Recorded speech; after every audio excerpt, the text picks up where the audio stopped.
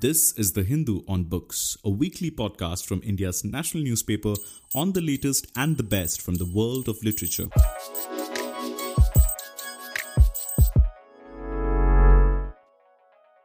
Hi there, this is Shobhana K. Nair, and you're listening to the Hindu on Book podcast. Before I introduce our guest for the day, let me get you warmed up with a little anecdote. In 1778, I'm talking about some 245 years back, women were thrown out of the public gallery of the House of Commons. Now, fighting against their exclusion, women began to listen into the debate sitting close to the ventilator-shafts of the parliament. And for 56 years, women interested in politics, refusing to give up, fighting this exclusion, did just this. And it was only in 1834, after the British Parliament building was burnt down and the new Palace of Westminster was constructed, that women got their own gallery. We take pride in the fact that we have universal franchise. Our women had the right to vote from day one. But has it been easy? Today, we will discuss just this with author Nidhi Sharma, who has chronicled life of 17 women politicians. Welcome, Nidhi. Thank you, Shobhana. So, Nidhi, what all of us, most of us, let me qualify that by saying most of us, we don't realize is the hard work that goes into politics and the insane hours that this profession demands of you. Which means for women who are expected to balance both domestic and work life, it becomes tougher. Now, your book is replete with examples of this insane balance that women politicians have to do. You need to talk us through a few of those incidents which really touched your heart, be it Smriti Irani's early months with a 2-month-old baby, or that beautiful anecdote that you have about Ambika Soni and Indira Gandhi bonding with her child. Talk us through those moments. So, Shobhana, it was very interesting to interact with a lot of these women leaders. I've chronicled about 17 of them, and a majority of them I have in the book, actually talking about their experiences, not just as we know them as politicians. Their lives are very much under the public scrutiny, and people know as far as their political trajectory is concerned. But what we do not really give a second thought to, even as a political journalist, I don't give to, is what are their struggles as individuals when they are starting out and when they finally reach a place in politics. So what was very interesting for me was how all of them struggled to make time for their families, for their children. Smriti Irani used to shoot while she was trying to, she was a normal BJP worker, and she was shooting for one of those serials that she was a part of. And she was roped in by Pramod Mahajan to campaign for BJP in the Rajasthan Assembly elections. So she has actually, confided that, how she had a young daughter, just about 2 or 3 months old. She would, put her to bed, then take a night flight, go to Rajasthan and campaign, do whatever she was required to, as a karyakarta, and then fly back again. And she said, there have been times that, I've got a call from the cook saying that, Didi, ghar mein kya pakaun, sabji nahi hai. So she said that, there was a time that I actually was coming back, I think she says that Raipur, that she picked up vegetables from on the way, and she said, you just start off the preparation, I'll just come and, give you the vegetables. From there to even Pratibha Patil, who right now is leading a retired life. And she speaks about how, she would not be able to leave her children. There would always be an aunt taking care of her children. And she stepped into politics when she was just 26, and she hadn't, I think, got married by then. And she said that she would not be able to leave her children, and they would come and hug her and say, "Don't go today." And it was very interesting to see the working mother's guilt in a lot of them. You have a very beautiful incident of Ambika Soni and Indira Gandhi. Talk to us about that. So it was very interesting that she was saying that she had nothing to do with politics. She had politics, and she was in fact married to an IFS officer. She was recalling that how she was suddenly, asked by Indira Gandhi, who at that time was the prime minister, and she was traveling to another country where Ambika Soni's husband was posted in Italy, and she said that they made a brief stopover because her plane needed either refueling or needed some attention. So she met Ambika Soni, whom she knew because the Gandhis at that time knew the family, knew her father. So she said, "What are you doing here?" So she said my husband is posted here. So she said, "That's okay, he's posted here, but what are you doing here?" And she said, "No, you come with me. I need people in the Congress." And she said, "I didn't know. I just packed my bags and I took my son, who was just about 2 or 3 years old." And she accompanied Mrs. Gandhi. And she said that when I didn't know what was expected of me. So they were, where they landed, they were staying at the ambassador's house. And she said that I didn't know, I just locked myself inside the room. And she said that, there was a knock on the door, and Indira Gandhi just came in, and she said, the son opened the door, and she said, "What are you doing inside?" And she just whisked him away. So she said, but again, she said that there were a lot of times that she was away from the child, and she did send her son to a boarding in India finally, when she realized that her husband has a traveling job, and she was really invested in politics. So all of them, Shobna, I've seen, have, just like us, have had these choices to make and have had difficult choices to make. Yeah, it's just it's a story from all working mothers' lives. But I think in politics it takes another dimension, because the number of hours and the traveling and the fact that you're facing public on a daily basis. Now, there is another very fascinating episode that you recount in the book with your interview of Brinda Kara and how she fought for sari. Yes. Tell us more about that. So during when I was writing the book, nowhere I felt that I should be asking them about their sartorial tastes or something, though I do admire a lot of them for that. But this episode, actually, she recounted on when she was telling me about her time, that how she came into her own in London. She was interested in studying drama, theatre. She wanted to step into that realm where she had never explored politics at that time. But at that time, we're talking about London when, there were a lot of revolutionary ideas there in that city. And, she interacted with a lot of students there. Which year would this be? So this was when she was actually studying drama, I say. And this would be in the 60s in that time. And she said that she was just trying to find herself. What happened was that where she wanted to study drama, those now she could not have, the education there was expensive. So she knew that she had to actually, have a job. So she landed a job with Air India at that time.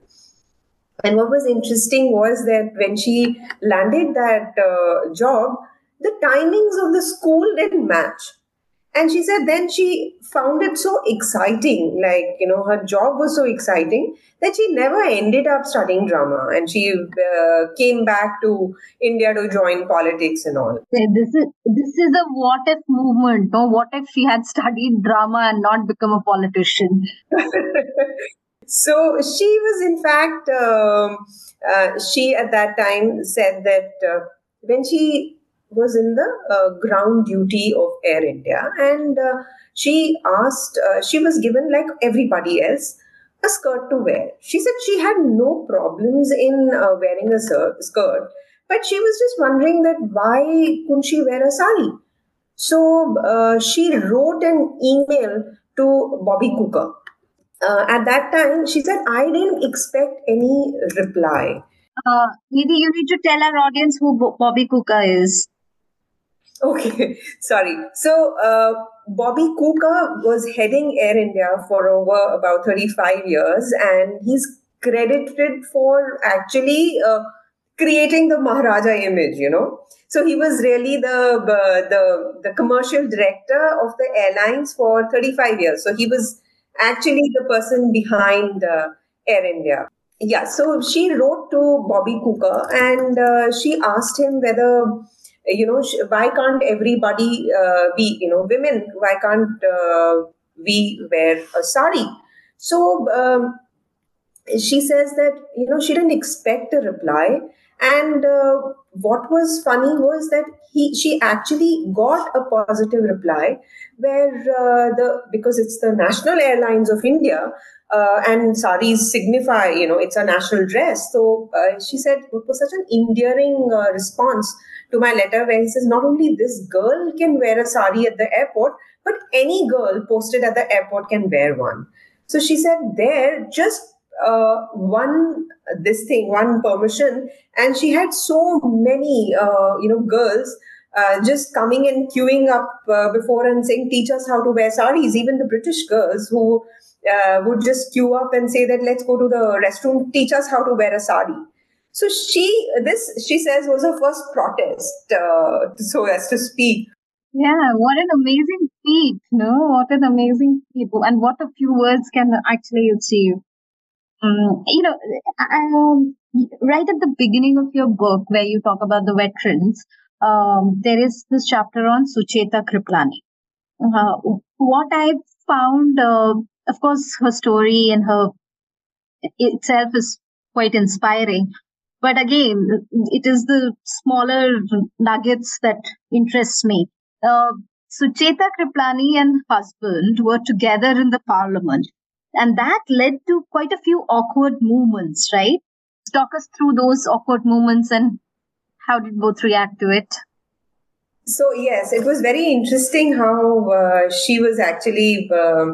So I'll just recount a bit of, how she was encouraged, in fact, by her husband to, step into politics, to get involved in a lot of relief work. So this was pre-partition when they started. Actually, they got close. In fact, there was a lot of age difference between the two, and so there was actually the relationship between her and her husband was more of really friendly, and they had a working relationship. So what was so they, which was very rare at that time, where so she was really an emancipated woman, and she got full support from her husband, who was many years senior to her. In fact, I've even recounted how he was actually, there was a lot of opposition against their marriage when they were trying to get married, so much so that even Mahatma Gandhi was opposed to her marriage. So they did win popular elections at the time of the first election. They were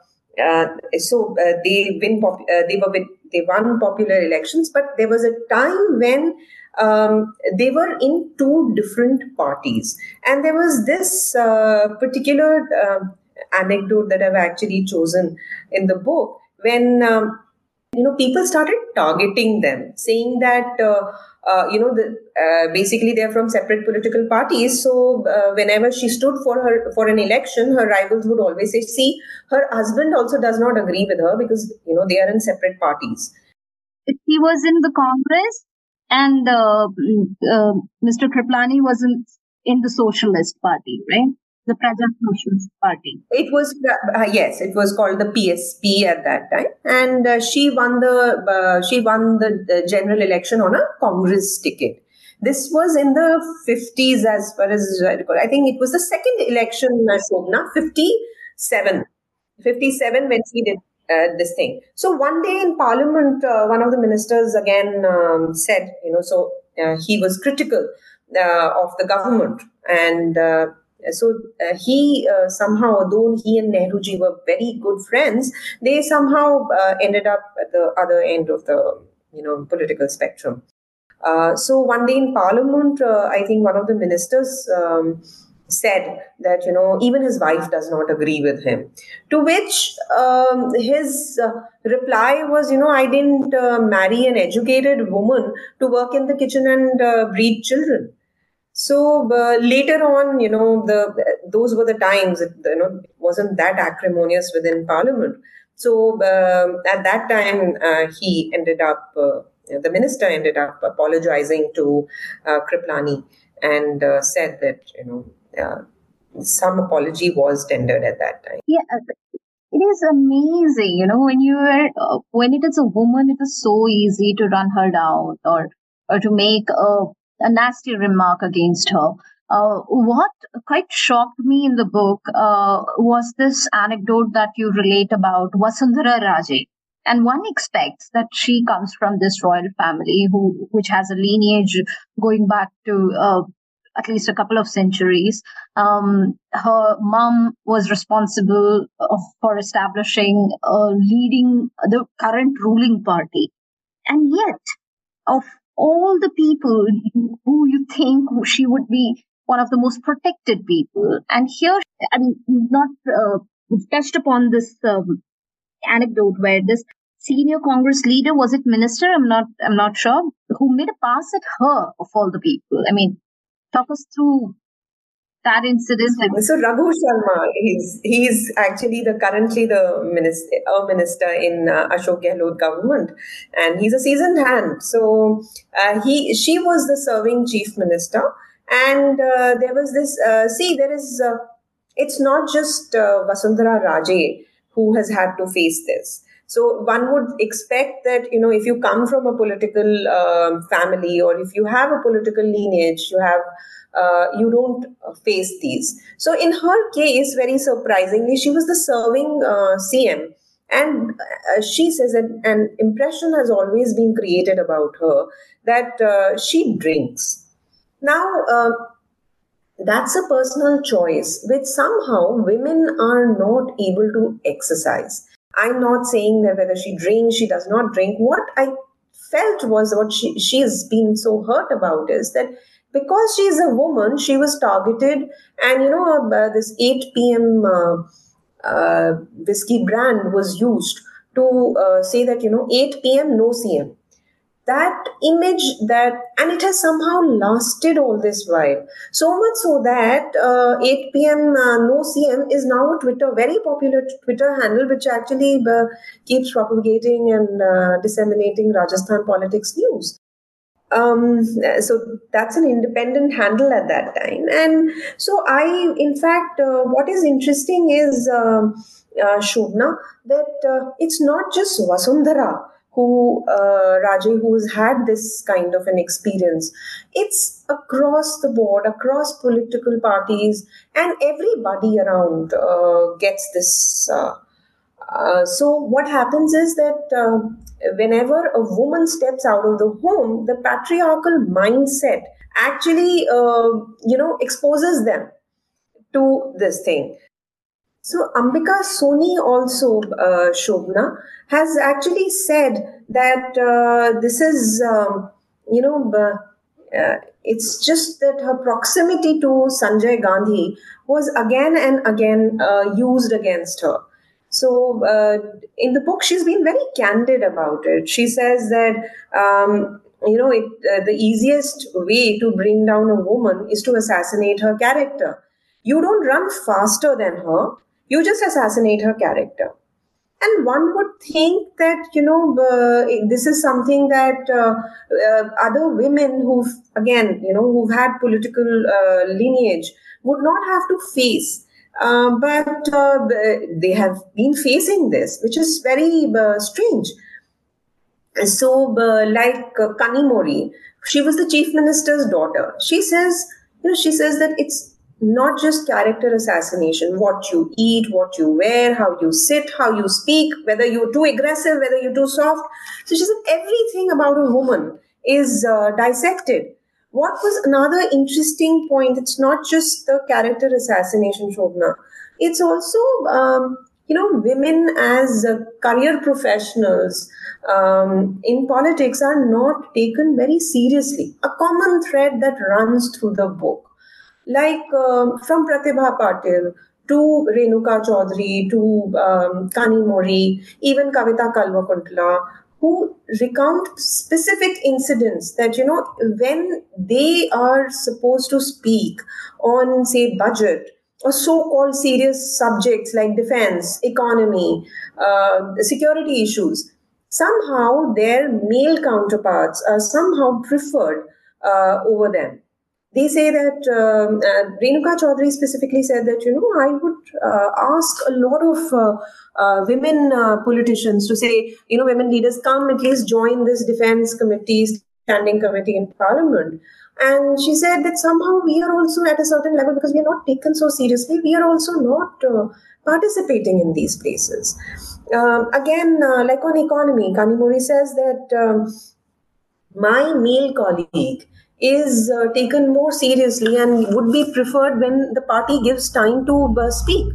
Yeah, it seems to be a problem that we are nowhere close to finding a solution to. And your book is very, very timely, considering the fact that we've just passed the Women's Reservation Bill. What were the views of many of those who you interviewed on this particular legislation? So across board, all women thought that, we need, as they say, a foot in the door. And, Women's Reservation Bill helps you in doing that, right? So it's like you need a start somewhere. So whenever in interviews, I would ask them, my experience has been that, whenever I travel, whenever I interact with women sarpanches, I've always seen a male relative really being in the forefront. Hanging around, right? Hanging like a shadow. Yes. So, and in fact, they are then, they become the power brokers.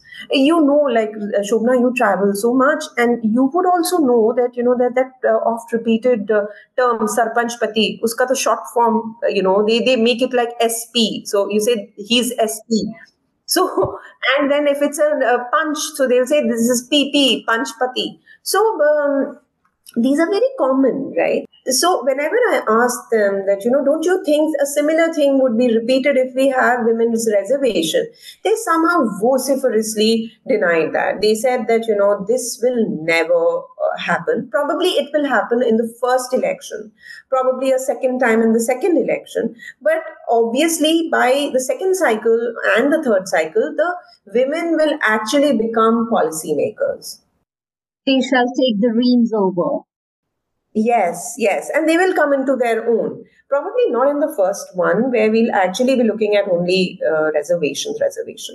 But probably they will come into their own soon. Yeah, even the first one, as we all know, thanks to the two riders in the bill, is a long way off. We need to have a census, then we need to have a delimitation. So we don't have a clear deadline as of now on when the Women's Reservation Bill will be implemented.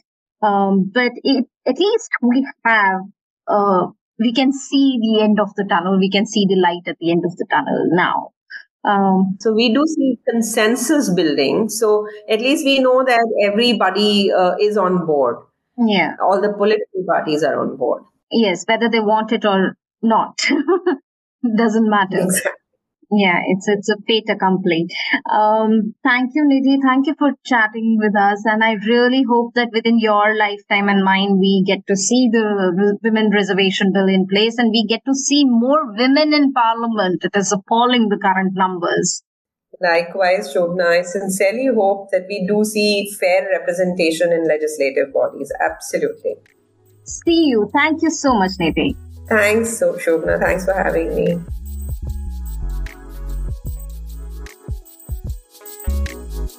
Thank you for listening to The Hindu on Books.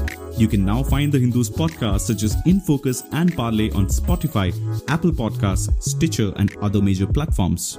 Write to us with comments and feedback at socmed4, SOCMED4 @thehindu.co.in.